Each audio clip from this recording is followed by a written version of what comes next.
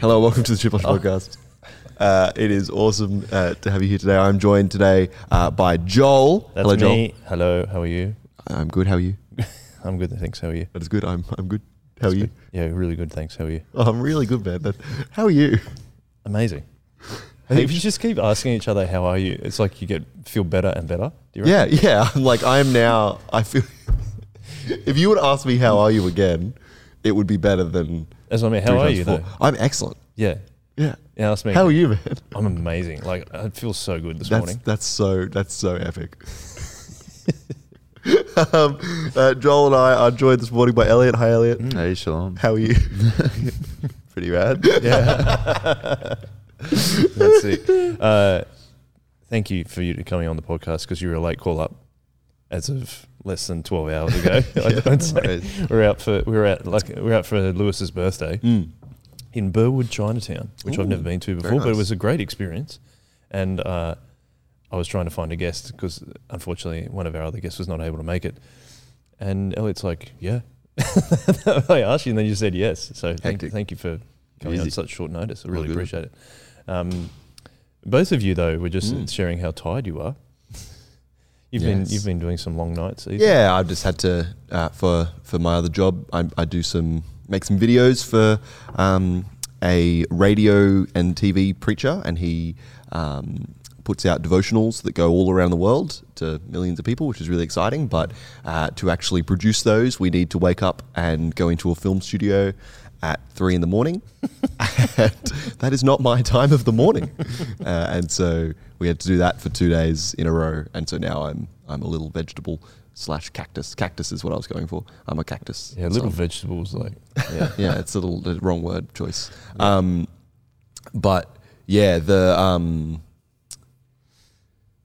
it's really cool though to have it done, and we our studio is a corridor in a church.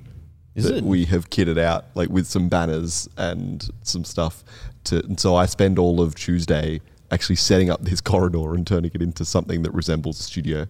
And then I communicate with our director who is in England, which is really cool. And so we sit on the phone together and he runs me through how to use all the tech stuff, which like I'm pretty tech savvy, but this guy is another level of tech savvy. Yeah, he's amazing. So yeah, it's a really fun thing to do, but I am now very tired.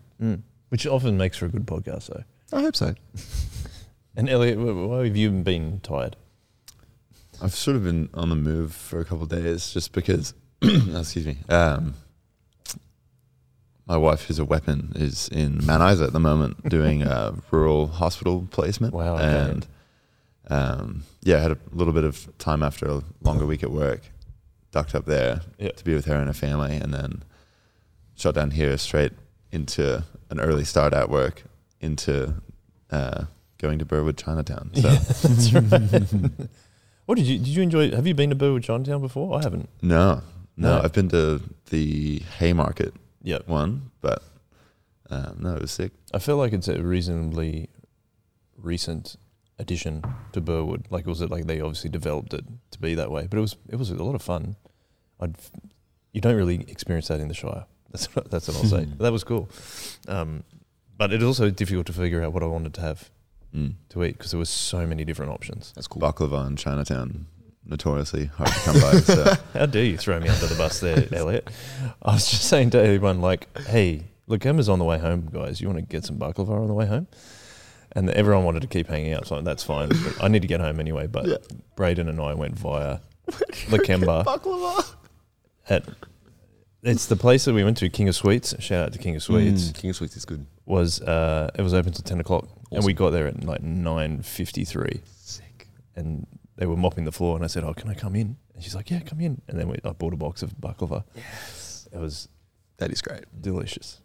Unreal. I love baklava. Anyway, let's get on to the main point of this podcast, which is Elliott today. And how do you have your hot chips? Because that is the main part of this. That is the main part of this podcast. Critical, foundational question. Yeah. Oh, I'm glad you're on the podcast. It's a great way of describing it. We're all too tired to describe it. All right. Yeah. How do you like to have your hot chips? I'm still not fully convinced by the Australian phenomenon of the chicken salt. Like I don't really understand what that necessarily is. So I'd put 2 options forward. One's a bit of rosemary, like good sea salt. Yeah, nice. I don't know, oil of some sort. Or if you've ever had chips with maple syrup. What? Trace This is amounts. the first really? Absolute trace amounts. Like you can't soak them, but just little bits. Something That is the first person. quite magic. I might try that today. That is literally the first person who suggested maple syrup on the whole podcast. This is episode 99. Wow. That's awesome. Maple syrup. Is that something like you and your mates would do, or is that just something you've gone like, I found this and this is awesome? I think it was something we did as kids after we saw Elf. Ah, yes, okay. Like there's a scene with the spaghetti and everything. We did try that as kids, and that wore out really quickly. But then in a trace amount, I think that and like dipping a fry in like a shake of any sort. Yes. Yeah, that is I think it sort excellent. of stems from that same philosophy. So Is this like sweet and salty? Yeah. Okay. Chips and ice cream is just unreal. Yeah, it is. Again, like just a dip and it has to really be. It has good. to be a dip. You can't. Yeah. Well, it's that you got to maintain that heat and that cold thing, because that's kind of what makes it. Oh yeah, the heat and the cold. Yeah, is like too, it's such a big. because you got sweet, salty, and then heat and cold difference as well. Yeah, it's unreal. Yeah. It's a very cool experience. I'm glad that you don't like chicken salt that much, because I am the same. Well, I really don't understand what it is, like chemically, like that. I don't think anyone does, and I think that's part of it. Part of it is no one really knows, and it's still delicious. And so we, as a country, we lean into the ignorance is bliss thing. Yep. And it's Didn't just- we figure it out at some? I think we did, but it normal never salt actually with sticks in my stock, brain. Like stock paste in it or something. No, Something like that. or it's spices. Yeah, one of the it's two. just- yeah. But it was invented by some guy in South Australia. Okay, sure. Yeah, it's uniquely ours. It's uniquely ours. But I think just like the black box. maybe flight it's a recorder. Mandela effect thing that like I reckon I've Googled what's in chicken salt over and over again throughout my life, and it is never stuck in my brain. And I think that's intentional. Like I think there's something there's something there. Well, it's the chicken salt makes you forget. what Totally. it is. Yeah. It keeps you coming back by blotting your memories. Yeah. I think it's just really intentionally vague. It's like because I reckon. It's also because it's called chicken salt. It has no chicken in it. Yeah. No. Definitely not. It was just to make it taste better. Like it's all branding. It's all. But see, I reckon you're going to read this website and you're going to read something and you're going to be like, oh, this is what it's made out of. And then we're going to forget that. Or you're going to Google another website and it's going to say something different because no one really knows. Because this is an American site that's saying, the headline, what is chicken salt? It's Australia's secret umami bomb. Oh, I don't know what that means. Or umami, I forget what that's called. Is it like the fifth scent or something? It's like there's different tastes, isn't there? There's sweet, salty. I think it's a blend. It's like the savory, meaty, like realm of taste or something like that. Cool. Savouriness is one of the 5 basic tastes. Is a characteristic of broth and cooked meats. People taste umami through taste receptors that typically respond to glutamates and nucleotides, which are widely present in meat broths and fermented products. Yeah, okay. Checks out. It's delicious. But I don't think Consistently delicious. Nucleotidal salt. that sounds pretty good. Yeah, sounds sick. That Yeah. that sounds dangerous, doesn't it? I'll have some. Do you want normal salt? Do you want plain salt, chicken salt, or nucleotidal salt? Or they should say like, do you want me to put a little bit of chicken salt on, or do you want me to nuke it? Oh, Like I'd That sounds elite. Very cool. sounds elite. Yes, it does. Doesn't it? does. That's impressive. I like that, Ethan. See, I like tired Ethan. Comes up with some good ideas. it's very hit and miss. It's like 70-30, like 70 just craziness and 30 like that 30 is really solid. But So that's the story of Saturday Night Live, that they would have a Tuesday night writing night, and they would purposely stay up all night because that's when crazy ideas came for sketches. Yeah, it checks out. So, but that's also where all the drug use came in, I think, Well, to keep them awake, Yes. keep them fired up. Yeah, well I can't say I'm doing that. No. But I can come up with the ideas in my tiredness. I got you. Yeah. Cool. Elliott, back to you. Instead of Ethan. So 2 derailed. E's on the podcast too.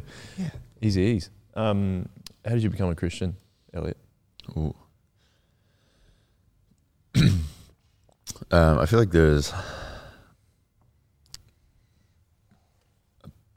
sort of a long arc to that, where growing up, I definitely knew of God and my upbringing and was sort of introduced, especially back in the US. It's quite normal to have the concept of religion thrown around. It's quite standardized. And then even we grew up sort of attending a Catholic church, which we went through, I think, just because my parents, and started the normal communion and confirmation gateways there, like in the catechism with that. And I knew pretty early on that I didn't really align with a lot of that. I think there were a lot of good tenets in it, and but for a lot of that, it was definitely not my own faith for sure. But I knew of God in a broad sense. I think it was definitely a point in high school where I had done away with the concept of needing or relating to God whatsoever. Looked a lot into what was, I wouldn't say new age, but looking into things past and like a post Christian sort of existence. And then the whole time I feel like God was still working with me, because we had a few of us who were all a bit into music, sort of little skater punks who used to like wrestle at one of my mates' houses before a youth group, which was just non-denominational, very, very laid back, and sort of the environment that protected us from a lot of worse things we could have fallen into. And even when I wasn't necessarily a Christian, they took us in and loved us really well. And then later on, I actually chose to volunteer at one of the camps they run for a whole summer when I was about 15, just to go away from home for a little while. And that from there on, it just sort of changed my life. And I saw what a community living for Jesus was like. Did that the following year when a lot of people were traveling. I just went up to Oregon by myself for the summer with that same ministry, and just had my sort of life change from there on. Back in the US, sort of late high school was where I found Jesus properly. Yeah, right. And is there a particular moment that you can remember that you're like, I am a Christian? I think I definitely knew it in Oregon. Yeah, right. Yeah, working at one of the properties there,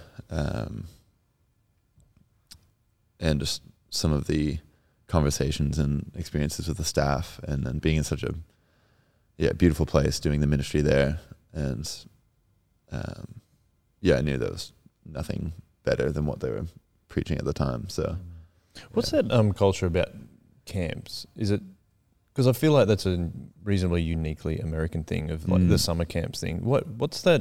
Is that because the summer holidays are really long and kids need something to do? Try to push them onto someone else for a little while for the parents, I think. Summer's usually like 11 weeks, so it's quite long. And Christmas break is short. It's about 2 weeks. Yeah. So I think there is a sort of threshold you hit as a parent where 11 weeks becomes unmanageable. So there's usually like 1 or 2 week long camps. A lot of the churches run them. A lot of schools just run them as well. But I'd say it's part of the US's sort of unique semi-Christian foundations. Right. But they've definitely done a lot of good, and my mates who are practicing back in the US, I think we've all had some pretty key experiences there. And it's just a really good environment, I think, to disconnect from all your pressures as well. So I found it quite helpful. There's another one called the Delta, which I went to, which is where we took kids from Los Angeles who had maybe not spent too much time outdoors at all, and you go up and you stay on the roof of a houseboat. There's like 30 dudes to a boat pretty much, and you move up the north. It's in San Joaquin, California, and there's this river delta. Yeah. And we just show them how to like camp, wakeboard, fish, Awesome. like all that stuff, have worship on top of the boats. And I remember that being a pretty key one for a lot of my friends back home. Yeah, right. That's really cool. Well, so we've talked previously, East, about the importance of youth camps. We have. And how impactful they can be. Like I never went to one when I was younger, but Sorreville just recently held their first one.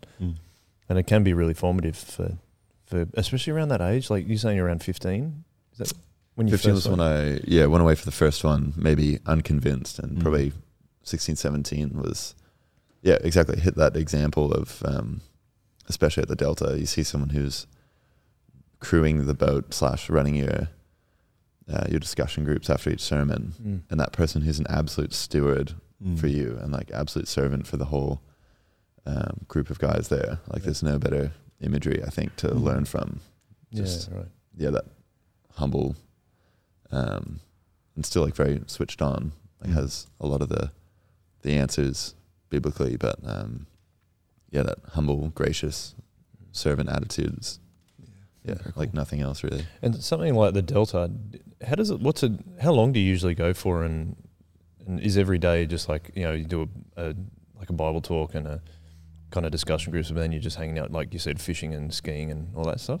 So there's, sort of depends. When I was a camper, it's just a week. But then when I worked there, I think up to 10, I think I was there for 10 weeks. So we ran, quite a few different churches from all around California through that.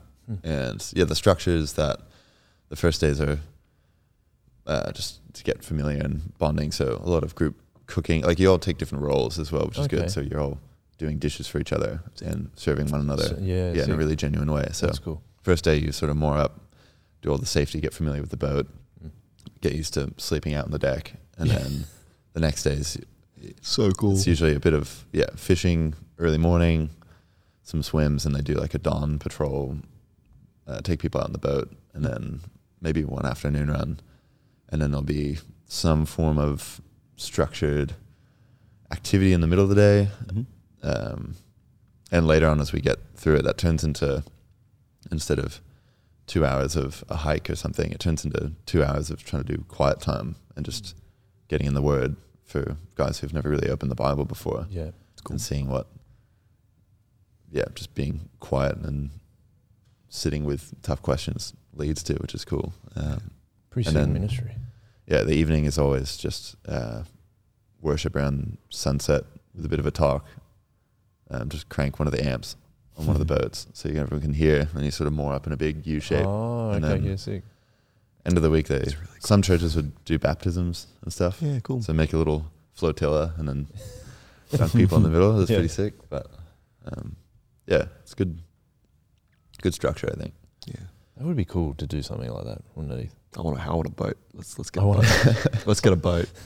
Our next church plan is a houseboat. Yeah, it just tours up and down the river. Yeah, it'd be easy to get to 20 churches by 2020. It's just like we just got heaps of boats. 2020's past, right? Well, yeah, but that's what I mean. We should have had that. Like that's what to get there, we should have just got a whole bunch of boats. That would have been problem solved. Yeah. No, I think it's great. Can I rewind a little bit for you, Elliott? I was about to say Ethan. Sorry.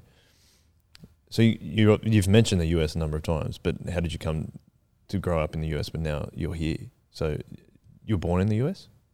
No. So my dad's side of the family is a bit mobile, I guess. So his dad, my granddad, that side, moved to Australia from India, had my dad and all of his siblings. Right. And then when my dad had met my mum, who's originally British, they chose to have us kids born here. And then when I was a few months old, we moved to the US for his work. Oh, okay. And then I was there for 18 years after that. Where did you mainly reside? South of Los Angeles, so in the sort of like wider region of LA, and then up until I went to start working at these different ministries. That took me to Oregon, Washington, and then I went to uni in Washington for a little bit as well. Washington State, Canada. Yeah, okay. Just before we get to that, were your parents Christians? So my dad was definitely the bigger proponent of bringing us to church like to the Catholic Church. I think my mum liked the community, and in only the years since I've left home, I think, has it become a really big reevaluation period for them both, which is quite quite beautiful in a way. So like, as we learn to communicate better with me being over here, especially with lockdowns and things, going 3 years without seeing them because I'm here and they're still over there, I would sort of start a different devotional series or a book or something, and I would either buy one for my dad, or he would. I remember when I bought mornings and evenings for the first time. Is that Spurgeon? Spurgeon, Charles Spurgeon. Yeah. He bought a copy like the next day. We actually started reading it at the same time. So it's been really cool to watch sort of the revival from.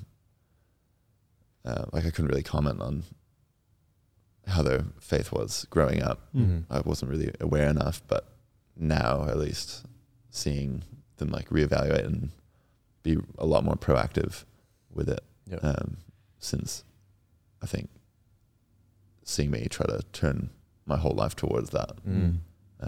So yeah, that's really cool. And testament, obviously, like you live in and out, and they're seeing that like how it impacts you. So that, I mean, if you'd had to buy mornings and evenings, then you're probably obviously discussing it too, right? Yeah, that's, definitely. That's so cool. It's been such a blessing. Yeah, but I'd say growing up was, it's just sort of like a routine. Never really talked about it much in the home. It was never like contrary to, or nothing ever countered rather, like getting into faith or anything. But I would say I was exposed to Christianity, but it wasn't necessarily like a home that emphasized it. Yeah. Okay. So Elliott, can I ask you, from your observation, what's the difference in turn? You obviously grew up in the US. What do you think the biggest differences are between the US and Australia? Because what age did you move to Australia? When I was 18. Okay, so you obviously grew up obviously all of your childhood's in the US. Yeah. What do you see the biggest differences would be between growing up in the US and what you know of people growing up in Australia? I think there's a certain layer of hospitality that's treated in a different way. Not that people aren't hospitable here, but people almost obliged to be hospitable over there. And when you're like traveling through somewhere to host you, have you over, or make the offer, and it's a big emphasis, I think, on that. And I think there's still a strong dynamic with the family. I don't think that's always necessarily done perfectly, but I think there's still like a big onus on always traveling back, always vetting things with some people's parents, depending on like how traditional like the house is. But a lot of people have like a really great respect for their family or like their lineage and things, whereas sometimes a good thing in Australia, I think people have a nature that's not more individualistic, but I guess free in a sense. Like people choose things for their own careers and their own pathways, and that's got a lot of implications to it. But I think, there is a dynamic of over there was like a lot of respect for the whole, and a bit of expectation, which can obviously be negative if that's wrongly placed or you feel the pressure from that expectation. But I think here people shed that almost too much to the point where there's a disregard for the family in some regards. But what an interesting point. Because I was having a discussion, I think it might have even been last night, because like we went to Burwood Chinatown. There's a huge mix of cultures and backgrounds there, and then we went to Lakemba as well. And there's a mix of cultures and backgrounds. And I think I was talking to Braden about the difference between individualist and collectivist like communities, and how I think in Australia it's quite individualistic, like you're probably describing there. And I think we kind of miss. I wonder if we put enough emphasis on family, because even on the Shoggo's we were talking about this. There's a thing called blue zones, which is like these 5 areas in the world where it's like the highest proportion of centenarians, like people that are over 100, and what the reasons are for that. And part of it is food, part of it is everyone can walk everywhere, and then a big part of it is intergenerational support throughout their families, but also in the communities as well. Yeah, sure. And then I was saying to Braden, like, it's interesting that I think that how we aspire to do church is almost bridging that gap between the individualism and collectivism here at Soul Revival. So it's just a really interesting discussion. I didn't know that was as high as you've described it in the US. I thought that quite interesting. Well, I think I should probably preface it with that the US is still plagued with like expressive individualism, as I would say, and like it's definitely had a decay. I've been reading a lot. I think it's called The Intentional Father, or there's also a podcast like The Intentional Family with Jeff Bethke and an Australian pastor who's in New York. John Tyson, that's it. And they talk about how we're reacting against family dynamics in the West broadly, like Australia as well as the US, because we're interpreting that phenomenon of the 50s coined nuclear family, which only really lasted 10 years. Yeah. We're interpreting that as this oppressive thing to react against. And that thing was very flawed, but that's because it wasn't necessarily the biblical family from before that, which has predated all the issues and has actually set the world up with its foundations, like in a really beautiful way. So I think the US still has issues with it. I just noticed it a lot. And maybe it was because I was far from my own family that I looked at everyone else's families and I felt guilty in some part because I couldn't maybe travel home as much. And when I started noticing it and people not traveling home when they only lived an hour away, I was like, wow, that's fascinating. It's like I would do anything to see my parents right now. But like a lot of people just wouldn't put the time in. So yeah, that's where I sort of noticed it, I think. It's with Australia is notoriously egalitarian, like we have always been, like since we started, and I think it is a real. I guess America in similarity has an early rebellious streak historically, but yeah, we've always had that egalitarian personal freedom as a mark of what makes someone Australian, and it's not surprising at all that bleeds into the family, I reckon. Interestingly, something that when Soulies was starting in the 90s, Stu and the guys that were leading it found themselves leaning into this friendship idea that we see in the Bible, partially because turning to kids in the 90s and saying, like, oh yeah, like come and hang out with us, we'll be like a family, was so foreign and was so actually unappealing. It was actually, we don't want this because we hate our families and we're rebelling against our families. And like you look at particularly the 90s, actually, you look at the media of the time, like Breakfast Club and what's that Eddie Vedder movie? Into the Wild. Oh yeah. He made the soundtrack for it. Sorry. Yeah. He's not in the movie. That's not a 90s movie though, is it? No, it's not. No, it's not. But it's about a guy that it happened in the 90s. Okay, thank you. And so you have stuff like that happening, and it's all this big rebellion against the family structure. And so when we started Soulies and we're like, let's just be friends with each other, all these people were like, and like responded really positively to that because like we've always had this mateship thing in Australia, of that is such a huge I've lost the word, but we put that on a high pedestal of when it comes to priorities, and then I think that only got emphasized by that mass rebellion against the nuclear family in the 90s and maybe even early 2000s, and it's interesting to see what that's as those people are having children. I think it's really interesting to see what this next generation are going to do are they going to disconnect with their family? Are they going to not? I think that'll be really interesting. And that difference I had always assumed, maybe because of movies like Into the Wild, I'd assumed that America was really similar. But I guess there's a lot more of people over there. A few. Sorry. A few people. Well, it's like, do I say you? Do I say them? Do I say it was a lot more Americans? Yeah.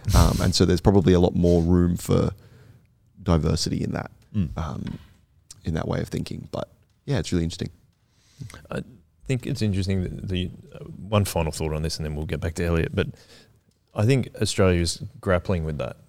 I think there's the individualist part that you're talking about, but then there's also the egalitarian part, and I think a part of Australia is we're not sure how to move forward as things have changed in our country to try and keep that mateship egalitarianism that even like was probably present in the 80s, like 70s and 80s, but now in the 90s it was like, oh, hang on, that's not, like there was this almost like a rebellion against that, or what was originally thought was the ideal way of living life in Australia, and I think it changed a lot from the 90s. But we've been doing it since World War II, right? Like and World War I probably. But there's heaps of stories in World War One's a better example because of the Anzacs. Well, there's heaps of stories about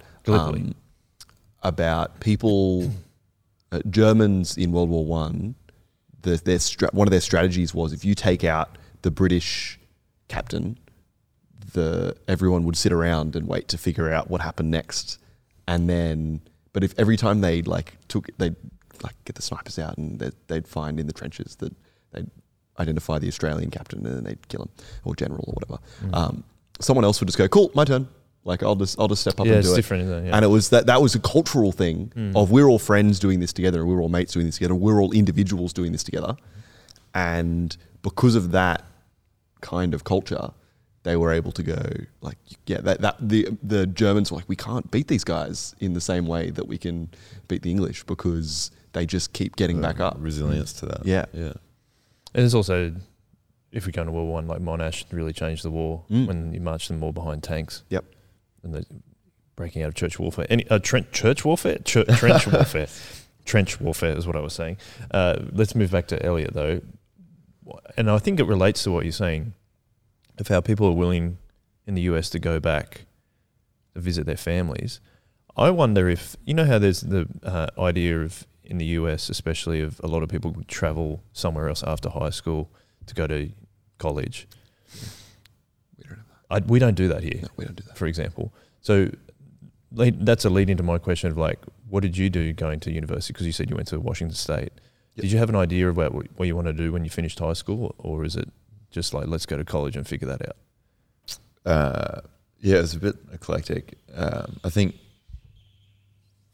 I had a bit of a divide in my possibilities. There was late high school, music was my biggest thing. So that was obviously one of my passions and the things I thought I could do best. And at that point, I had been playing music at a number of churches and thought it was something I could use for a net good really with that. And then I had met a few Australians it was actually an Anzac Day service on the USS Midway in San Diego. So sick. Big aircraft carrier. Yeah. It was the 100-year, and the US hosted it.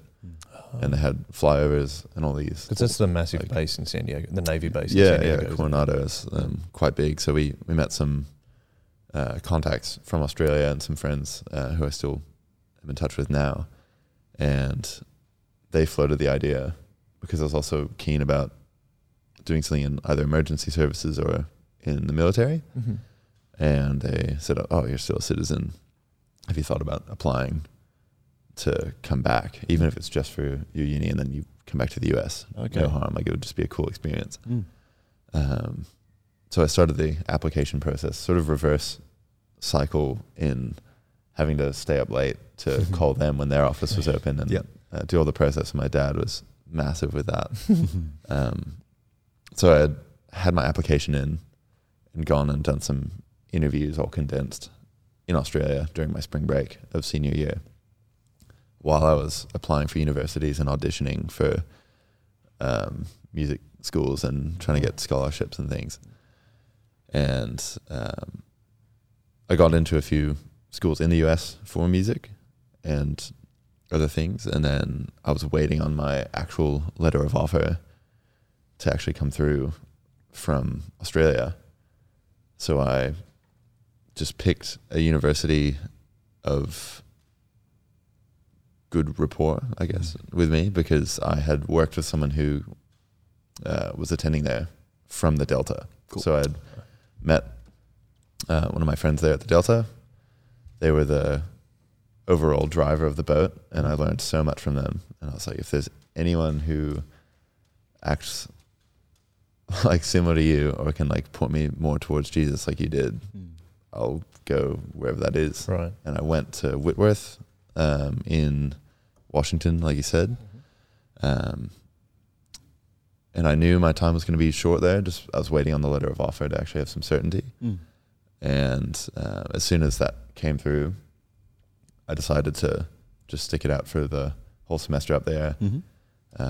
Took from there on, I didn't really have much pressure, so I just took like music subjects, took some physics, took like some theology subjects, and very cool. Did some ministry stuff up there.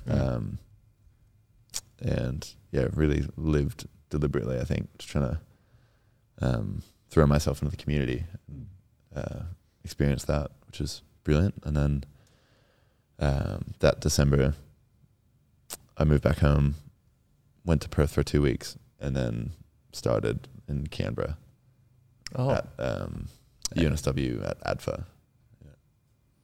Right. What's ADFA, sorry? So it's like the academy. Australian Defence Force Academy. Oh, sorry. Yeah. Do I look like an idiot asking that? I looked at you and I'm like, I know the answer. And I'm like, I'm looking at you and I'm like, oh, what is it? What is it? I'm like, I just lost the A. I'm like, what's the A? It's the Australian Defence Force School. Like what's the academy? Yeah. So a couple of questions around that. I just looked up where Whitworth University is. It's in Spokane. Is that right? Okay. Then, because even at college, where are you off to, Ethan? Fixing the camera. Okay. Because it's all even different there. Your first year is basically just generalist subjects, right? I think we miss that in Australia in terms of university. I think it would be cool to do more generalist subjects to figure out what you want to learn more about. Yeah. Oh, so you don't pick a thing until later? Till second? Like a lot of people wait until second, because it's a 4-year degree. So you have your core subjects a lot in the beginning, and then people will choose to specialize in something once they make up their mind about what a major could be, and if they see what prerequisites they I like the idea of being able to kind of experiment and go, I want to learn about this, because it sounds like you did that. You did some theology subjects and that kind of stuff. I would have loved to do that. That would be awesome. But I also was fascinated by saying that, so you're only 18 when you did that. Yep. There's quite a level of maturity to say, I want to live intentionally and like go where God's pointing me to go as well. What do you think the motivation behind that was? Was it because of the leaders that you'd had at those different camps and ministries you'd been part of? Yeah, I think I would say the summer periods that I had spent away were better than all the rush of during the year and all the grappling for success at like the high school I was in. So I think I noticed that was a much better way to live quite early, even if I didn't really understand it. Right. And I think, I had some really influential leaders back then who really got me going to church properly for the first time. And after looking at, sort of their example, I think I thought that it was, a better option to do that than just be in this vapid race to run after success at the time. I was like, I'm going to have uncertainty anyway coming up. I'll just invest in what I can do now and get to know people. So yeah, that's really cool. It is cool. Yeah, because I don't think I had that level of maturity when I was 18 either, which I think is really cool to hear. I think, and it's a good lesson for, you might not know what you're going to do, but living with intentionality in terms of what God, where God's going to make you go. I think that's really cool.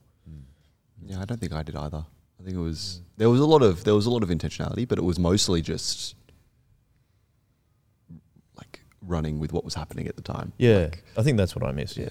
There wasn't. Yeah, and I wonder if again, there might be a difference between the US and like you got like if you move to Spokane, like that's still. I mean, that's a 2-hour flight from home, right? Something like that. Yeah, at least opposite, like north to south, opposite side of the country, really. So yeah, yeah, opposite side of the country. As in, like if Los Angeles is the furthest south, the opposite is the furthest north. Oh yeah, right. I thought you meant east-west, and I'm like, hang on, did I get the Washington State thing wrong? Yeah, no. Okay. So then you also said that you moved to Perth. Yep. For 2 weeks. What was that for? That was just sort of a staging area, you could say, to come across to Canberra. So my grandparents are from Perth, and that's where my dad was from. I was born there, so I sort of stayed with my grandparents for a few weeks, and then reconnected with a couple of family friends. I really didn't know anyone outside of my dad's side of the family here, so I just thought it would be good to have a bit of cultural saturation before I went and threw myself in. And then it was funny because then when I went to Canberra, everyone thought I was like on exchange or something. So, but you're like, nope, quite different. I'm here full time. Yep. So, and again, like speaking about being at 18, like there's a level of maturity required to move to a different country, even to speak the same language. Maturity, or I don't know, foolhardiness or something. I don't know. But again, like to move away, I mean, I don't think I'd move away from my family when I was 18 either. Like to go to especially to a different country. What's that like? Having to adjust so much because you got to live on your own. You got to do everything for yourself. Yeah. I thought it was the best thing I could do to kickstart myself in a way. Like to force myself to find a foundation and live not on, I guess my previous laurels or experiences. Like I just wanted to have something completely clean, try to ask for nothing from my family side, and obviously like it's a pretty comprehensive gig going to Canberra to do that. Like they take care of you quite well as the trade-off. But I like the idea of starting again somewhere where I couldn't claim all my experiences were just because of the environment or upbringing I happened to have. Yeah, I wanted to sort of reset and then see the product of that. And then as well, it's such a blessing to not have to worry about like student debt and stuff like I would have in the US. Right, so right. In that sense, it was an easy option compared to living through that and doing 4 years of uni and then not knowing at all if I'd have a job or anything. So the factors were that I'd experienced something pretty radical and different, experienced a different culture. I'd at least learn some fascinating skills and get to try to live intentionally. My biggest thing was I could live intentionally pretty easily at Whitworth because it's a Christian environment. And I was like, I'm going to go to a pretty relatively grim environment and see how that works. Yeah. Go to a completely secular environment that has, I don't know, the framework of Christendom like around it, but has really, post-Christian now. Yeah. And I think that was the next challenge was I could live intentionally there. Let me live intentionally, I don't know, like in the desert, so to say, so to speak. So, why did you want to seek that out, do you think? Like, why did you want that clean break to get all those new things all in one go? I think it's to make sure it was real. Again, like not just the product of like these feelings and like satisfaction. Is it because of God or is it because of I've had a really cool community around me the whole time since coming to Him? And I guess you can't necessarily separate those two. Like the fruit of God working is a bountiful and enjoyable community, and like, but yeah, I guess I wouldn't say doubts in a spiritual sense, but in a personal sense of, was it just the circumstances that satisfied me? Was it just that everything happened to play out that way? Or was it really because I leaned into the fold of God that I was satisfied in what was happening no matter what? And I wasn't really sure. So I think it was sort of an opportunity to test that.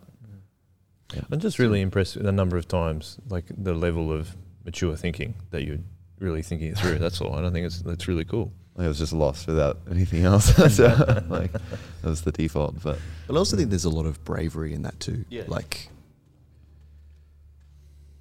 I think it's actually really easy to ask that question, oh, am I just here because of all those things? And then go, yep. And I'm comfortable with that. And that, like, not yep, but like I'm not gonna even try to get out of that comfort zone. And I think that confidence and bravery to be able to go, you know what, I don't know. I'm gonna see what happens. Is actually quite inspiring. So that's really cool, man. Well done. Like, yeah, that's all I got there. But I think you articulated that better than I did, because I think, that's why I'm saying, like, I don't think I had that level of bravery or maturity to actually go, I need to make sure this is true. This is real. And I think not many, like, I don't think many people do. Like, I think that's more what I was trying to say there. Like, it's not just a, like, I think it's a very extraordinary response. And it's really, really cool. So now you're in the desert, what's it like being a Christian there? In that secular environment, as much as you can say. Yeah. I'd say the first years absolutely sucked. As in, like, for my own failings and reasons, and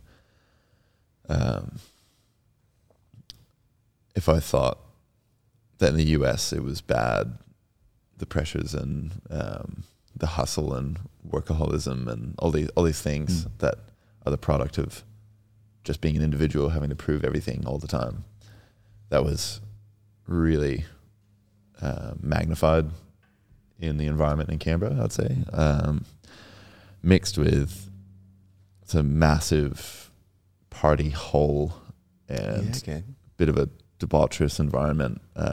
It's all very like sport and affirmation and just drinking and just so like worldly affirmation, and I've definitely struggled with that, and I was a little bit disheartened because the other Christians in that community, there were a lot who chose to actually step out of it, which is probably the wise thing, or like I think they're quite in tune with their moral self with that, and like absolutely fair decision.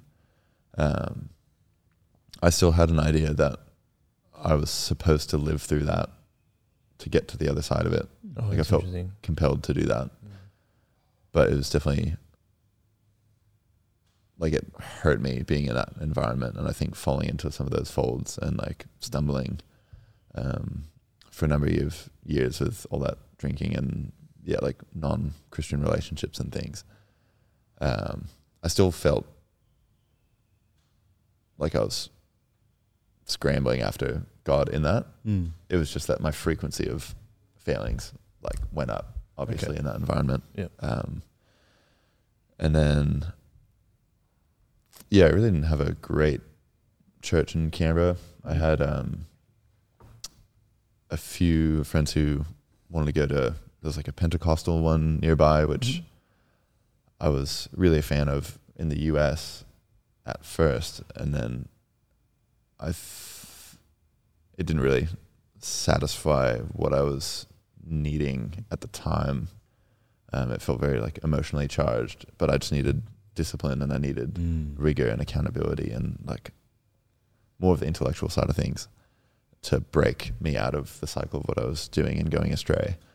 And then that led me to pursue orthodoxy, like Russian and Greek orthodoxy. So the first Easter I had in Australia, we had like a long weekend for it, and I went to a Greek Orthodox church with my mates, full Greek family, did all the fasting and in the lead up, and then broke the fast on that night and had Pashka with them, which was really beautiful. Really cool. And that drew me in because, it was very discipline focused. It was very much structured and ordered in the way the liturgy is, and the way the prayer book structured is. Yeah, it's very I don't know if it's a word, confessant. Like it's like there's a lot of beautiful prayers, which I think are still great for contemplative prayer, and like the early church fathers, I still like think there's good resource in that. But there were a lot of really good prayers for confession and things like that, and I felt like the biggest stray and failure at the time. So I think that's why it appealed. I was still treating like my living not for God with that, which is the most backwards thing. Like I wasn't making necessarily fixes. I was still getting drawn in, but I think the culture was so strong, the secular culture rather, that I kept falling into the same issues. But then that was sort of a bit of my breakout, or how I was clinging to God at the time was going to that. Why do you think you were looking for discipline so much? And please forgive me if I'm wrong here, it almost senses, I'm sensing that you were like maybe getting a bit, was there some legalism creeping in there of like, I just have to be like this, and maybe not. I mean, the reason I'm saying this is because I struggled with this, I think, around the same age, was that I'm just not good enough. I'm just not good enough for God. And that would actually lead me to not understanding his grace enough. And so then I would not draw close enough. I wouldn't draw as close to God as I wanted to be. So therefore it would restart a cycle of like kind of legalism. I just need to be better and do more myself. Do you think that was similar to you? Yeah, I think so. I think it was that I felt like when I was not satisfied with the other Pentecostal church, which was like probably fine looking back at it, it's because I felt like I had dried up the emotional response that I could have to feeling like I was walking with Jesus again and redeemed. I had like dried up my emotional response, and now my next like full tank to have was the discipline and exactly. I think legalistic attitude sort of paired with I think what people crave in the mystic traditions of that, like things are like, there's a really good degree of reverence with that Christian tradition over in the East, but I think I was finding it appealing for the wrong reasons, exactly as you said, and I'm not exactly sure. I think that might have just been the way to escape from the environment, and I was used to being assessed all the time because of going through all the training and stuff, which is like just how it has to be. Yeah, and I think I was treating it like just another assessment in a sense. But like I'm not living up to whatever particular standard I think that God has set for me, but. Again, that's man-made, isn't it? Not God-made. Well, you're never going to feel emotionally charged enough or have like that gradient of like high to low that buys anything, and you're never going to be able to act in accordance, like in such a way that you redeem yourself. Like it's never going to work. I guess, two good lessons for me at the time, like back to back, looking back on it. Because I really love discipline too, and I think it sounds like you respond well to that, like wanting to be disciplined yourself. But it's almost like discipline with the wrong intentions behind it. Like, and I think that's why I'm saying I kind of resonate with what you're saying, was that I would try and discipline myself, but without the grace. Whereas like if you focus on the grace more, I think healthy discipline comes out of that. And absolutely. maybe I just, like I did, had it the wrong way around, which is, you know, it's understandable. That's all I was saying. I wasn't trying to give you a hard time. Yeah. So how does what were you studying at ADVA? Yeah. And then how does that pair with like the defense stuff? Yeah, sure. The constructs that you study while doing your service-specific training. So, and is that Duntroon? So all the people who are like Army will go through Duntroon. Okay.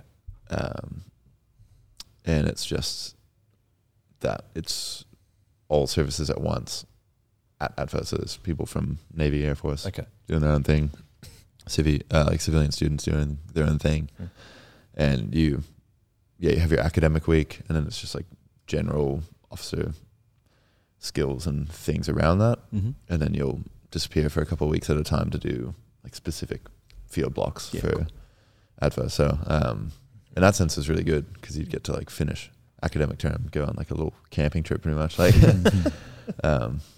involuntary camping. But then when you finish that, you do your year at Duntroon, and then like you start actually taking up a position.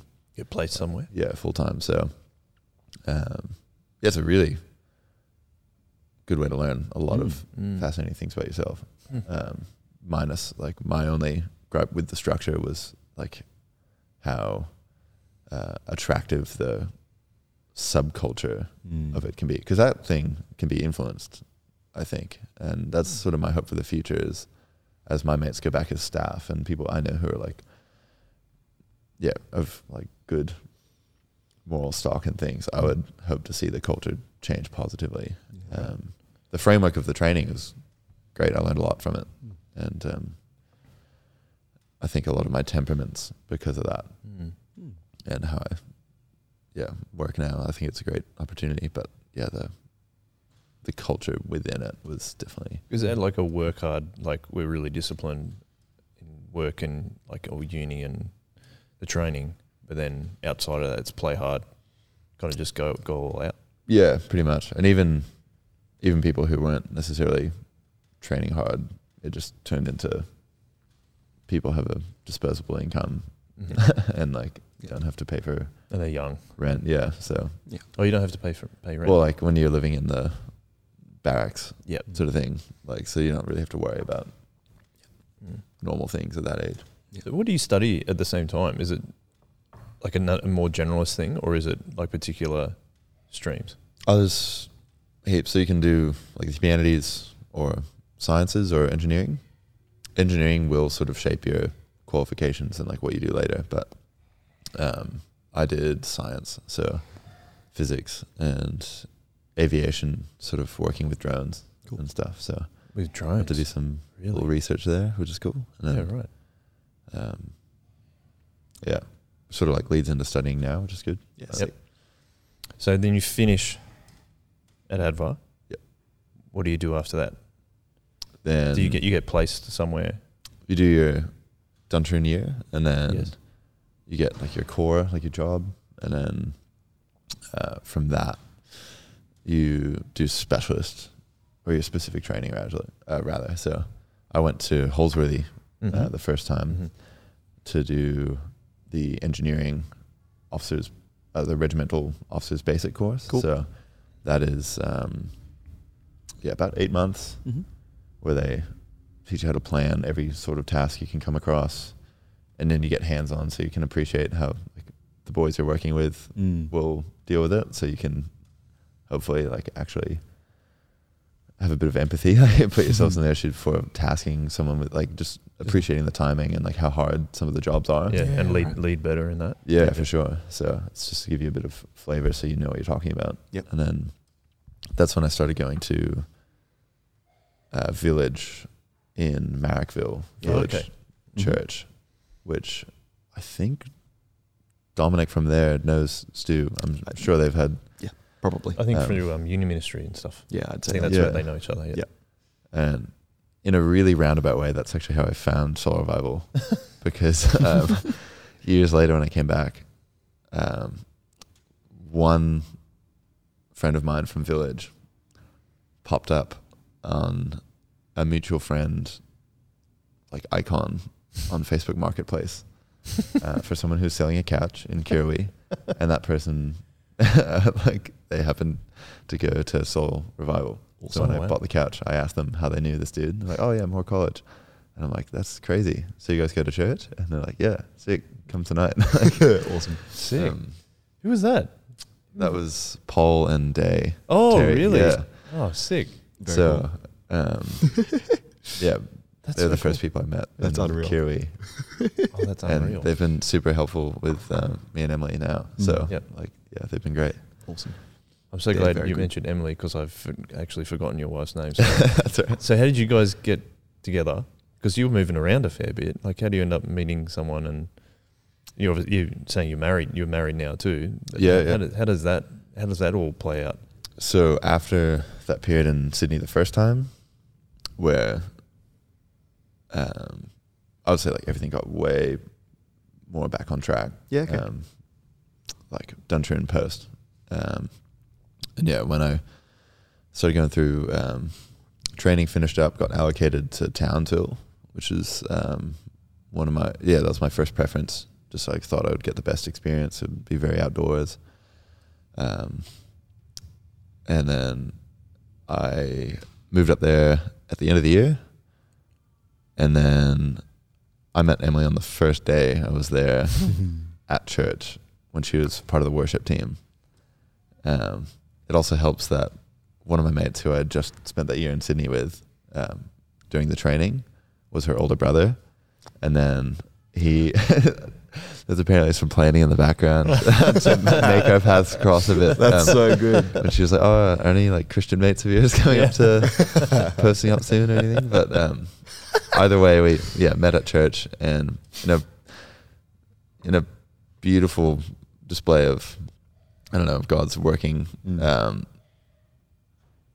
Her old youth group leader is the wife of the padre, like the chaplain I became very close with in Duntroon, who helped me sort of like not walk away from, but like come back to, out of legalism, out of that emotional Right.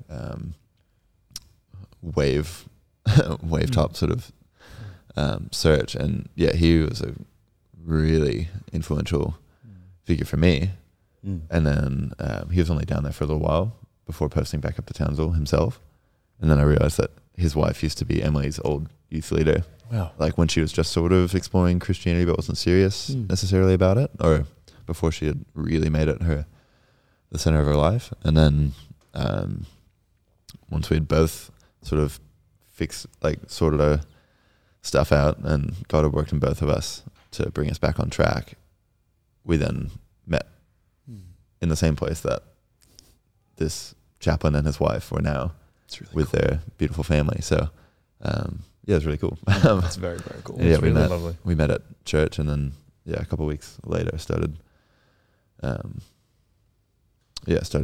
like deliberately like growing from there, and Unreal. taking steps. So How long have you been married? since April this year. Yeah. Oh, cool. Not very long at all. No, That's cool, eh? yeah. Yeah. And what was I going to ask? So you still work in defence, is that right? Yep. And you said before the podcast you can't tell us too much about it, which is totally fine. But what's it like being a Christian there, like in your current role now, compared to what you were doing when you were in uni? It's Is it different? worlds apart. Yeah. Is it? Yeah. And I think it's the product of sticking through that initial period. Like I definitely didn't have to have it all play out exactly how my experience in Canberra did, but regardless of what happened there, coming back, or at least taking up like a real job in Townsville first, I just felt very ratified, very confident, and I feel like I could live it out very openly because I'd almost earned, it's sort of hard to say. It's not that I'd earned the spot there and could finally like have a big reveal that, oh, I'm a Christian. But like, I could finally sit back and like, I'm actually in the system now. I'm not just like in training, and I could then point towards like, hey, my strength this whole time really has been God. Like the things that dictate the way I like lead and work with people is because of like trying to imitate Christ. Yeah. And have that. And then you can make your mark like that. Yeah, and then people start asking about it more, and then like sick. Yeah, have random, we call them sappers, like the engineer soldiers, but like you have random sappers like start coming to church and stuff. Yeah, awesome. At the end of the year, and like I think it was fascinating because you have this cohort of guys who have just been pressure and performance driven this whole time, who become like the next rank up, so like a young captain, and their life falls apart because everything's been building them up for their first command experience. As soon as it's done, there's nothing left to affirm them. Like they don't know what the ideal next jobs are. They have no structure, and everyone's looking for truth, and they're all very well educated, and we've had all the ethics and worldview training, and then they just sit at like this oblivion of what the rest of their life is going to be, and they really start coming into questions. Wow. And then that becomes the perfect time to, because I've sat through them, with them through all the build up. And they see the difference in you. Try to point, yeah. In regards to that oblivion kind of aspect, it's like, you're not like that, so what's different? And then they're going to ask you about it, right? Yeah, and they're all like very growth and performance driven guys. Like they're all into soft stoicism, and they're into reading Holiday and Peterson, and they're all about progression as an individual. Like growth must happen like for a good life. Like they get that, and then for a season when they can't have that, and they're like, well, what is life anymore? It's like, it's pretty fascinating to be able to ask a few good questions. So there's a lot of people who are like maybe that slight year or two ahead of me, who are like in that phase where they're really open to talking about what truth is and what life is really worth, and like, it's pretty fascinating. Yeah, because I'm really drawn to those writers that you've mentioned too, like Ryan Holiday and Jordan Peterson and people like that, because I do enjoy trying to better myself. But often if they're in that scenario, it's like, well, what am I doing this for?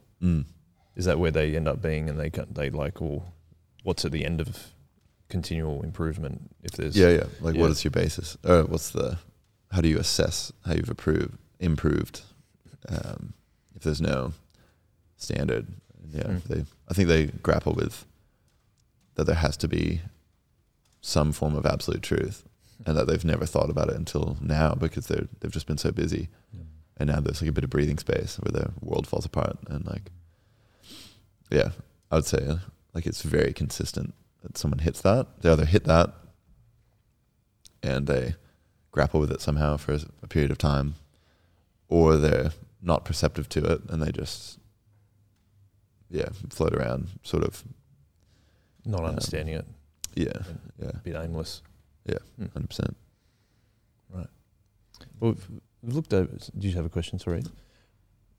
As you said to me before, you're only 25, so we've had some older people on the podcast, so it goes for a lot longer. But I wanted to ask you, like, our final question, which is, what do you know now as a Christian that you wish you knew when you were a younger Christian?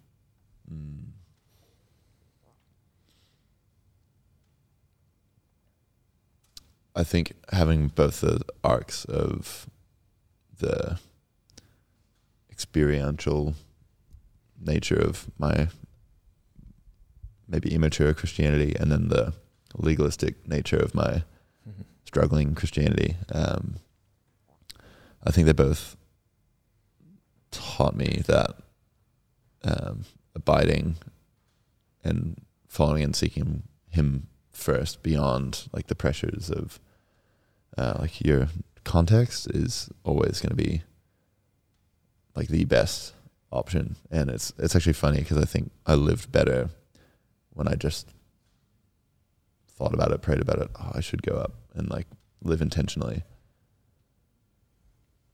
And now I'm like full circle back to just living intentionally now again. Yeah, like I had to go through a bit of that pressure, I think, to rediscover that. And I think, just abiding, living intentionally in the fold, and practicing the way of Jesus in how you can be like him, do what he did, has just been game changing. And it's, I think now, I've been reading a lot about formation and how you have your practices and disciplines, which are not to take you from where you are and make yourself good enough to approach God, but they are to rejoice in God for what he's done. And like, we're trying a lot of practices at the moment to really bring it back to roots of Sabbath and quiet. And this is John Mark Comer stuff. That's part of it. Big inspiration for it anyway. That's sort of part of it. And then the disciplines I sort of not took from orthodoxy, but the positives in reading things like the Orthodox way. There are a couple Christian traditions I think we've lost, which help build up the family. They help take the pressure off your performance, help you live intentionally, and they keep you on a growth mindset and give you a source for truth. And it's like, it's hilarious that we've run away from those, and it's like, mind blowing. We've had it for hundreds of years. And it's just like, there hanging out.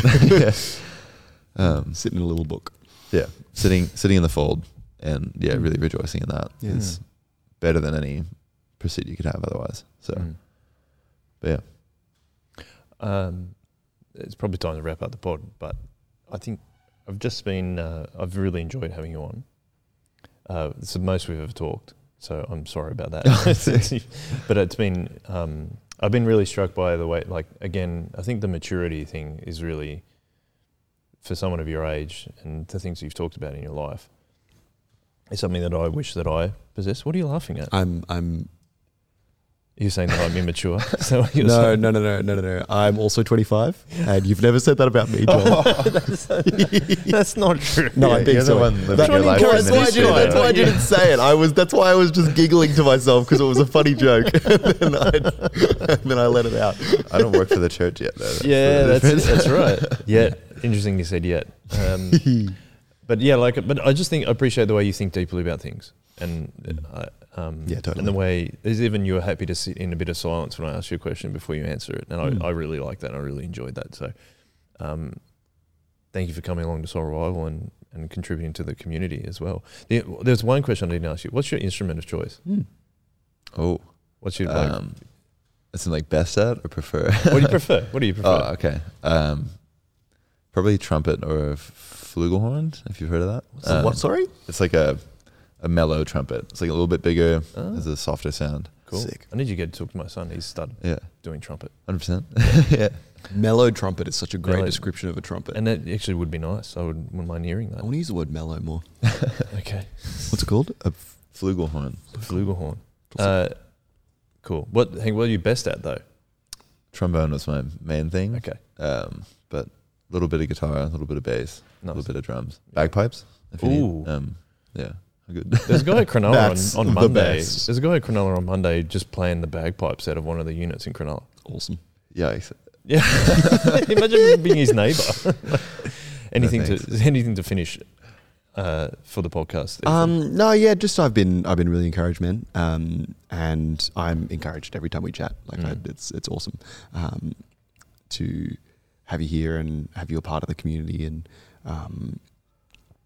with the defense stuff, we don't necessarily know how long that will be and otherwise, but it's really cool that one of the things I'm really encouraged by is that you kept talking about all these different places you ended up, and you're able to find people that were Christians in every single one of those places, and there is God-centered communities all over the place, and I am so stoked that, I'm stoked that you've ended up in this one.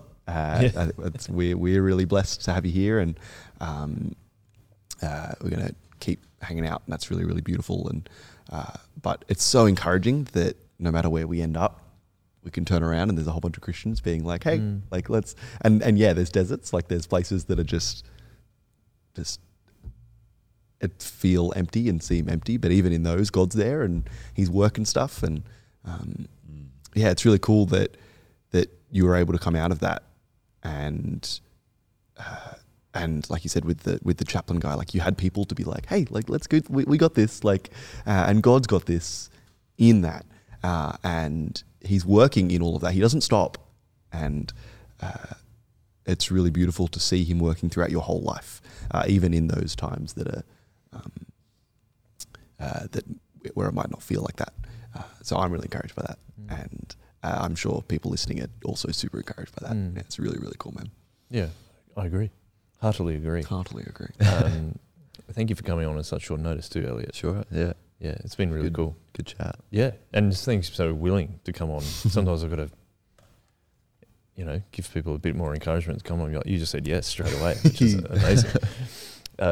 This has been episode 99 of the Chip Lunch podcast. Prepare yourselves for episode 100, which is going to be an exciting one, I think. Yeah. Do you agree? Yeah, I think so. I think it'll be really cool. We have a plan. Yeah, I'm really excited. Be great. Also, thank you to everyone that's been listening or watching. Thank you to Echo, producer, puts our episodes together. Legend. And again, thank you, Elliott, for coming on. And we finished the episode with a one-way. Do you know what a one-way is? I always check if people know what a one-way is. Yeah, one way. One way.